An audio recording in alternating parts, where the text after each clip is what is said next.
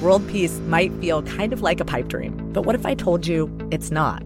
2024 will see more than 50 elections around the world, and in some places, peace is actually on the ballot. One reason is because countries in Europe and Latin America have been experimenting with this thing called feminist foreign policy. Because right now, the way that we wage war and peace, it's kind of a boys' club. The new season of Things That Go Boom from Inkstick Media and PRX is coming March 18th. Find it wherever you get your podcasts.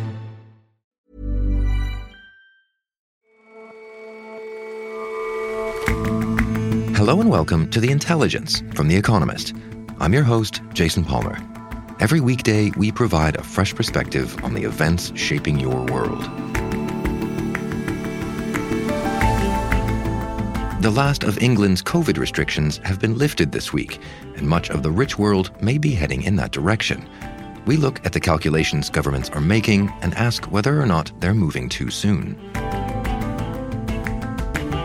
And lots of people like to dismiss romantic comedies, but box office and streaming numbers show there's ravenous appetite for them. A new book picks the genre apart, showing them to be more than just heartwarming fluff, they're a cultural force.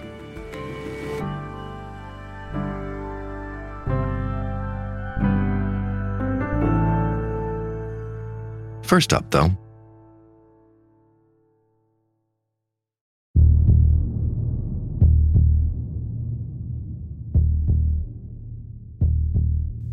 the war in Ukraine has entered its second day, and there are casualties on both sides of the conflict.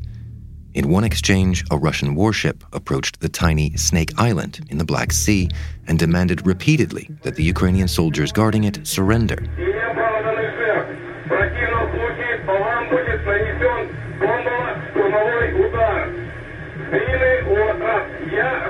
In response, one of those soldiers told the Russian vessel to, quote, "Go fuck yourself."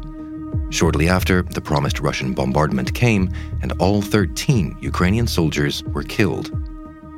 That defiance was matched yesterday by Oksana Markarova, the Ukrainian ambassador to America. The combat spirit of Ukrainian military is high. We are fighting. We will be fighting. We are protecting our home, and we will not stop. President Vladimir Zelensky has commended what he called the heroic Ukrainian defense. But while this is no walkover, Russian forces have made rapid gains. The Ukrainian government has confirmed that Russian troops have breached the northern outskirts of Kyiv, with armored vehicles advancing towards the heart of the capital. In a video address, Mr. Zelensky made a direct appeal to the Russian people to call off the invasion. Я обращаюсь к российским гражданам как гражданин Украины. С вами нас разделяют более 2000 километров общей границы. But Mr. Putin seems intent on taking the country.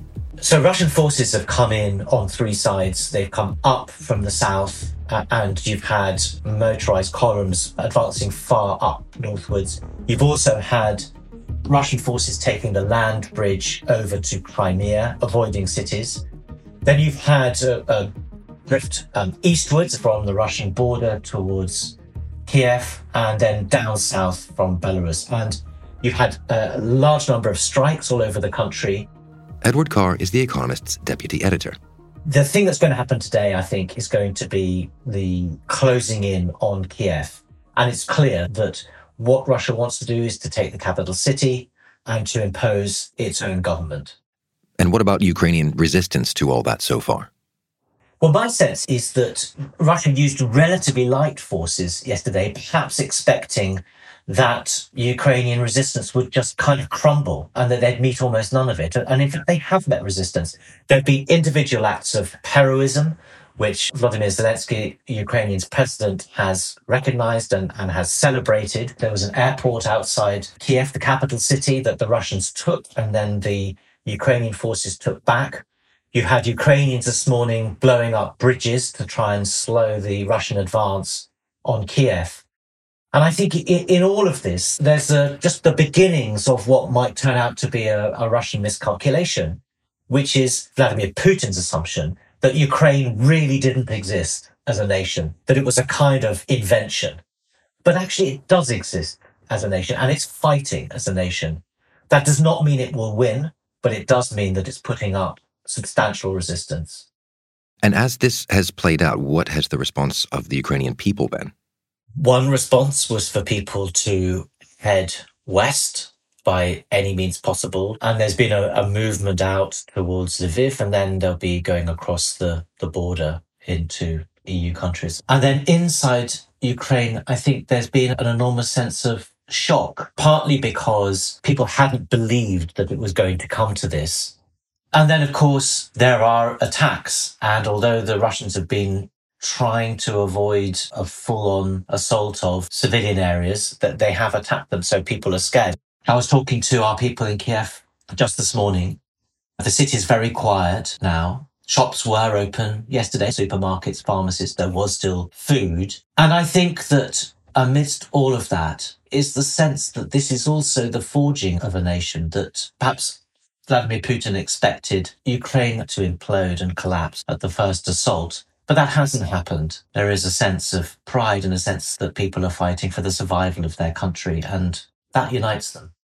And what about on the Russian side? It's not clear how much appetite there was for this war on that side. How have people reacted there?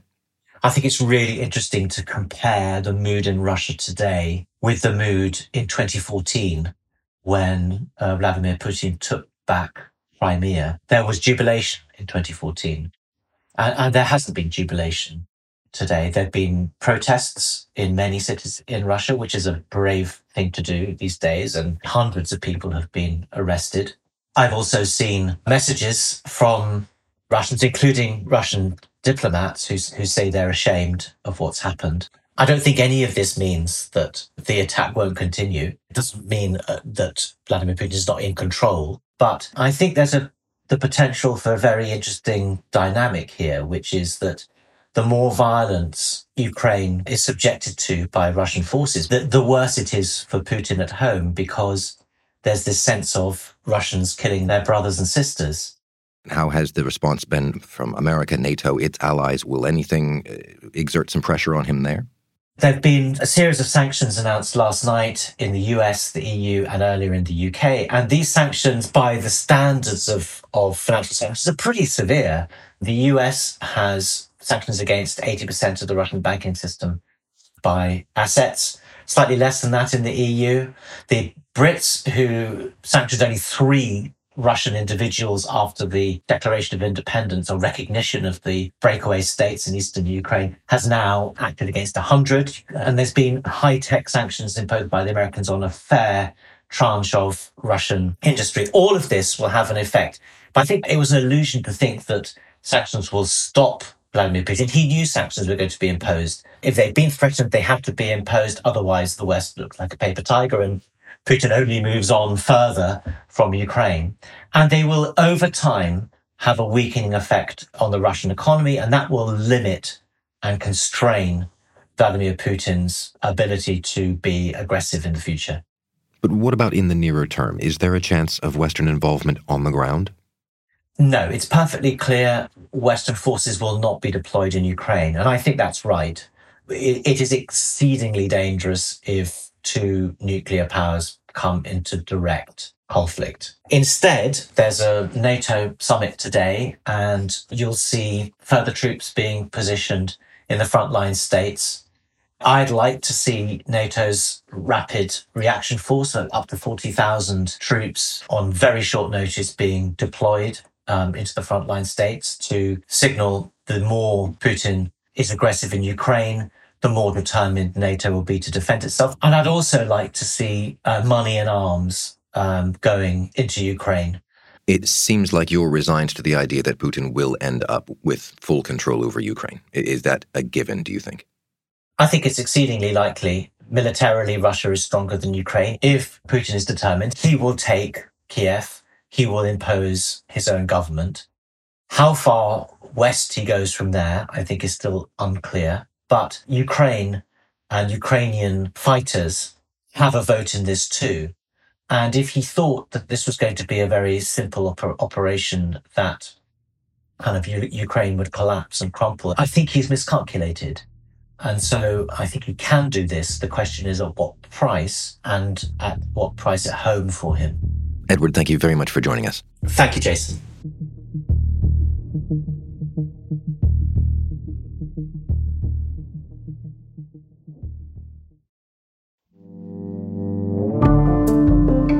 This week, a special episode of The Economist Asks, our interview show, assesses the global fallout of the war in Ukraine. Our senior editors, including our editor-in-chief Zenny Minton-Beddoes, ask what the endgame is for the Russian president.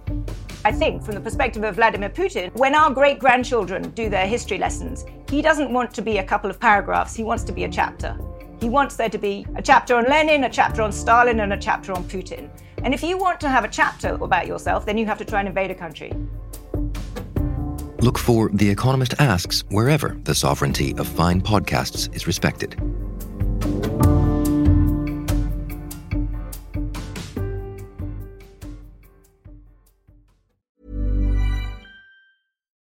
World peace might feel kind of like a pipe dream, but what if I told you it's not?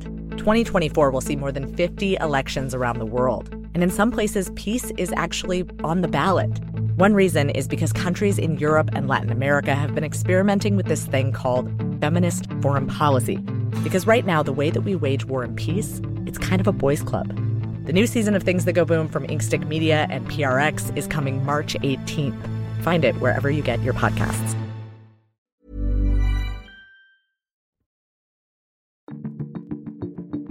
This week, the last of England's COVID-related curbs on movement and activity were lifted. In England, we will remove all remaining domestic restrictions in law. It will no longer be law to self-isolate if you test positive, and so Britain's Prime Minister Boris Johnson has decided that the time has come to live with COVID. Mr. Speaker, COVID will not suddenly disappear. So those who would wait for a total end to this war before lifting the remaining regulations would be restricting the liberties of the British people for a long time to come. He's not alone in his thinking. Australia has just opened its borders to international travel for the first time in almost 2 years. Very emotional. So I haven't seen my dad in 4 years, so it was great to hug him. I just haven't seen him in so long, and it was such a big thing to be able to get over here. So we're so excited. Even in New Zealand, which has had some of the strictest COVID rules, Prime Minister Jacinda Ardern has signalled that change is coming. We all want to go back to the way that life was. And we will. I suspect sooner than you think. But when that With high levels of public immunity through vaccination or infection, governments are starting to make calculations very different from those of the pandemic's early days. In the binary of are we dealing with COVID by restricting things or are we letting it play out, the British government has decided that it is time to move into letting it play out completely. Hal Hodson is on The Economist's COVID team. The science, in a way, doesn't have much to say about this. We can say what the data says, and that is that deaths are going down, the number of hospitalizations is going down, the number of cases during the peak of the Omicron wave was 4 or 5 times the number of cases that we've seen at any other time in the pandemic. But the number of deaths was 2 or 3 times lower than the number of deaths that we saw during previous peaks. So it's a completely different world. The fact that so many people have been vaccinated, loads of people have had the virus now. And so overall, something like 97% of people in England have antibodies to the virus. And the question, to my mind at least, is a little bit more political and almost financial, which is that these restrictions cost money. Testing people costs £2 billion a month. Do we want to spend that money carrying on testing people, or do we want to spend that money on something else? And what's certain is that people are still dying from COVID. It's in much lower numbers. People are still getting sick from COVID. People still are going to have long COVID.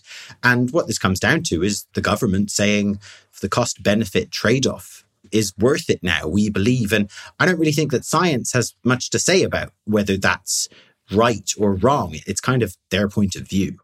I'm remembering one of the cover stories that The Economist did very early in the pandemic called The Grim Calculus. From what you're saying, basically, the decision has come that the calculus is not quite as grim anymore. Yeah, there's 2 ways to think about this as well, which is that the response to the grim calculus argument, it was kind of like, there are too many people are dying. It's just politically unacceptable to do a spreadsheet and say, well, you know, the value of the life of all the old people who are dying isn't worth the lost quality of life for all the young people who are having to be locked up or wear masks in schools or whatever it is. But now we're in an inverse situation where the people making the quality of life argument are the people who are saying, keep the restrictions. Because what they're saying is that the loss of quality of life for people who are still vulnerable to COVID is not worth the relaxation of the restrictions. And these arguments are being made at a time when things seem to be at some kind of stable equilibrium. What if that changes again? We've been caught flat-footed before by variants. Yes, that is true. And it is just a bald fact that there will be another variant. What's not clear is how bad the future variants will be. The way I think about this, at least from the reporting I've done, is that it's a bit like your body's own immune system. You've got antibodies which spin up when you get a new threat to try and keep the pathogen from infecting your cells.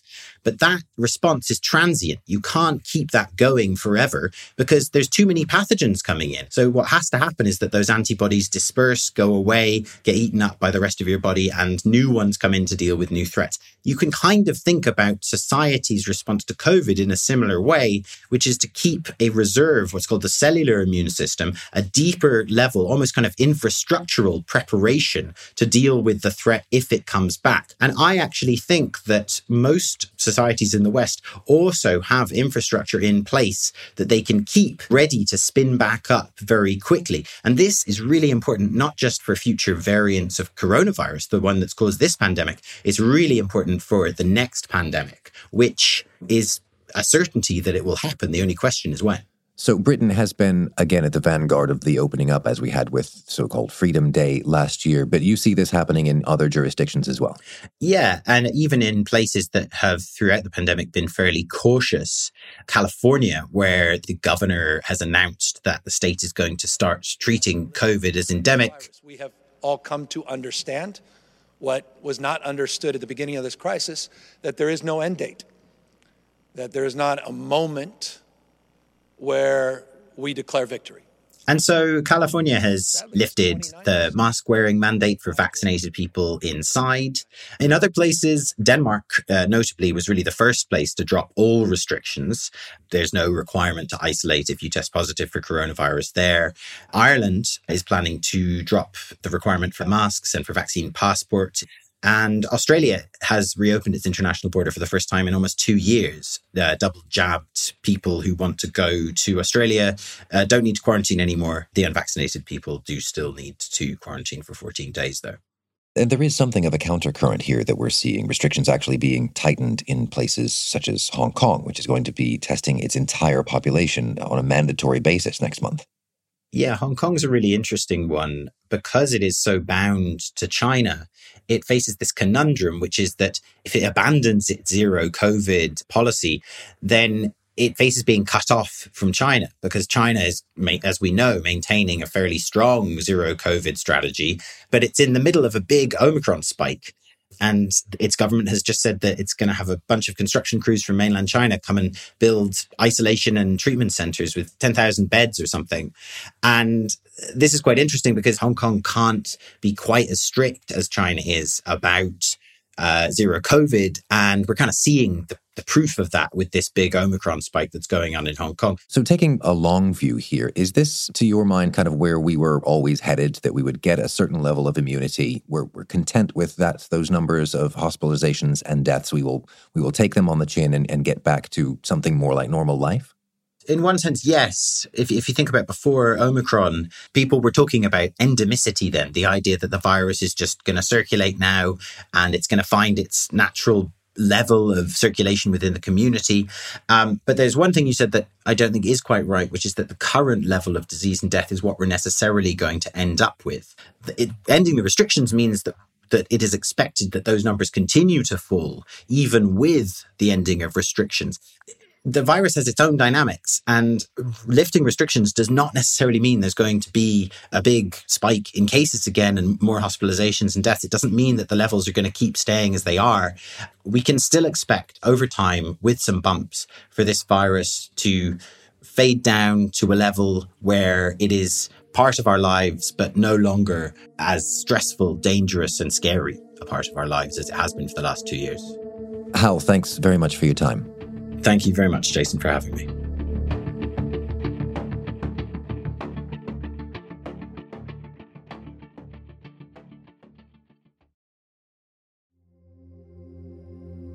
In a period marked by a needless war and a persistent pandemic, well, even in a podcast talking about those things, you might need some light entertainment. Something simple, uplifting, where you know just what you're going to get and that the ending will be a happy one. You might need a romantic comedy. You had me at hello. Rom-coms are as loved by audiences as they are dismissed by critics. But now a new take on the genre argues there's more going on than just the orchestrated plucking of heartstrings. Romantic comedy has had an interesting reception over the past century. Rachel Lloyd is The Economist's deputy culture editor. Scott Meslow, a culture critic, in his new book, From Hollywood with Love, looks at its fortunes in the past 30 years. He argues that the romantic comedy is unfairly maligned, and he makes a case for the genre's cultural importance. It does seem like a divisive one. People have a love or hate relationship with rom-coms. Why do you suppose that is? Why is it so misunderstood? I think people respond badly to the fact that these stories are designed to have a happy ending. I think there's also an element of sexism involved. It's a genre that is for women and is written and produced by women. So I think that certainly plays a role in it. The book argues that rom-coms have underlined Hollywood's success, particularly in the golden age, with films like Bringing Up Baby. No, but if you'd only let me explain. You see, I just gave someone that bag. Or Roman Holiday. Audrey Hepburn now welcomes you to Rome. These were films that were very, very popular and also critically successful too. With Greg as the bewildered bachelor who winds up with a royal blush. And so in holding up this thesis that they are culturally significant movies, is it just a matter of kind of dissecting them one by one? That is certainly what the author does. He offers potted oral histories of each film. In doing so, he offers some hilarious insight into how these films got made and also the decision-making that goes on behind closed doors. Maybe you guys could, get a house together, buy some diamonds. My favourite chapter was on Pretty Woman, starring Julia Roberts and Richard Gere famously. But it looks at the casting choices. So at one point, Al Pacino was in contention for the role of Edward, which would have made a very different film. And in fact, the script was originally a lot darker. It was called 3000. And Vivian, the character played by Julia Roberts, had a cocaine addiction. Unsurprisingly, when Disney picked up the rights, they got rid of all of that darker material and refashioned it into a sort of modern-day fairy tale. Another chapter looks at There's Something About Mary and dissects the famous semen scene. Is that a hair gel? Yeah. Great. Almost didn't happen. Cameron Diaz didn't want to shoot it. Ben Stiller thought it was implausible and lobbied the filmmakers to introduce a backstory about the character losing sensitivity in his ear. The studio also didn't like it. They thought it was a bit too out there. And in the end, the directors begged the studio to let them just film it. And if it wasn't right, they would get rid of it. But obviously, test audiences loved it. And it's one of the most famous film moments of the 1990s. So it's almost as if the genre is too bounded. It's not evolving enough somehow to match what people really want. Film executives have been quite narrow-minded in what they consider a romance that people would want to go and see at a cinema.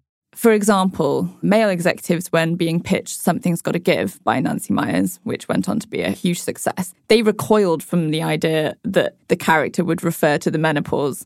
What about birth control? Menopause. Who's the lucky boy? There is a similar kind of story when it came to My Big Fat Greek Wedding as well. It's very culturally specific, but in that specificity, there's also a kind of universal quality. Because nice Greek girls are supposed to do 3 things in life: marry Greek boys, make Greek babies, and feed everyone until the day we die. But lots of studio executives didn't think that audiences would like that or viewers would like that. They were wrong. It's the highest grossing rom-com in history. And apparently when Crazy Rich Asians was being pitched, one executive said that they thought it'd be better if they had a white lead. So where's it going then in the absence of that cultural analysis, of that seeming failure to innovate? I think in the 21st century, we're seeing a movie revival, particularly on streaming services. Netflix are channeling a lot of resources into producing them because they know that audiences like them. Junior year. I can hardly believe it. Thanks, Dad. We need to talk about your sexual health. No, please no. They've used data to find out that people watch these films and then they rewatch them and they rewatch them. The other thing that's happening in the 21st century is that television is really the frontier of the most experimental romantic stories. A particularly good example of how television has been experimental is Fleabag, at least the second season, which is a love story and it's very funny, even if it is darkly funny. But the way that it plays with rom-com conventions is partly that it's a slow burn and that it's a forbidden love, which follows the relationship of the protagonist with a hot priest. Just fucking tell me what to do, Father. Neil. And then it does away with the happy ending. See you Sunday? I'm joking, you're never, ever allowed in my church again. So in the 21st century, I think there's been a real revival and a real willingness to toy and tinker with what makes the rom-com interesting and compelling to viewers. Thanks very much for your time, Rachel. Thank you.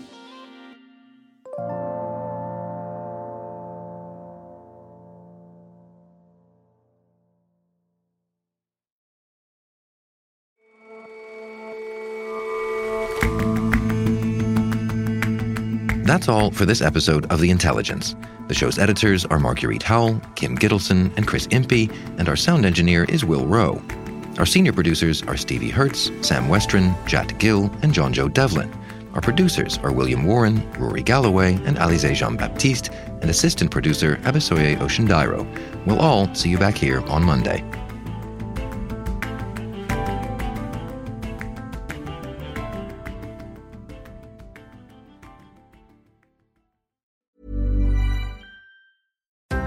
Seven in 10 full-time workers would consider switching jobs for better benefits. Benefit strategies are crucial to building a competitive advantage. But how can employers meet diverse priorities across industries and demographics?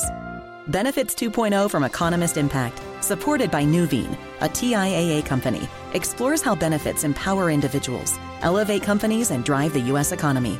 Search Economist Impact Benefits 2.0 to learn more. Sponsored by Nuveen, a TIAA company.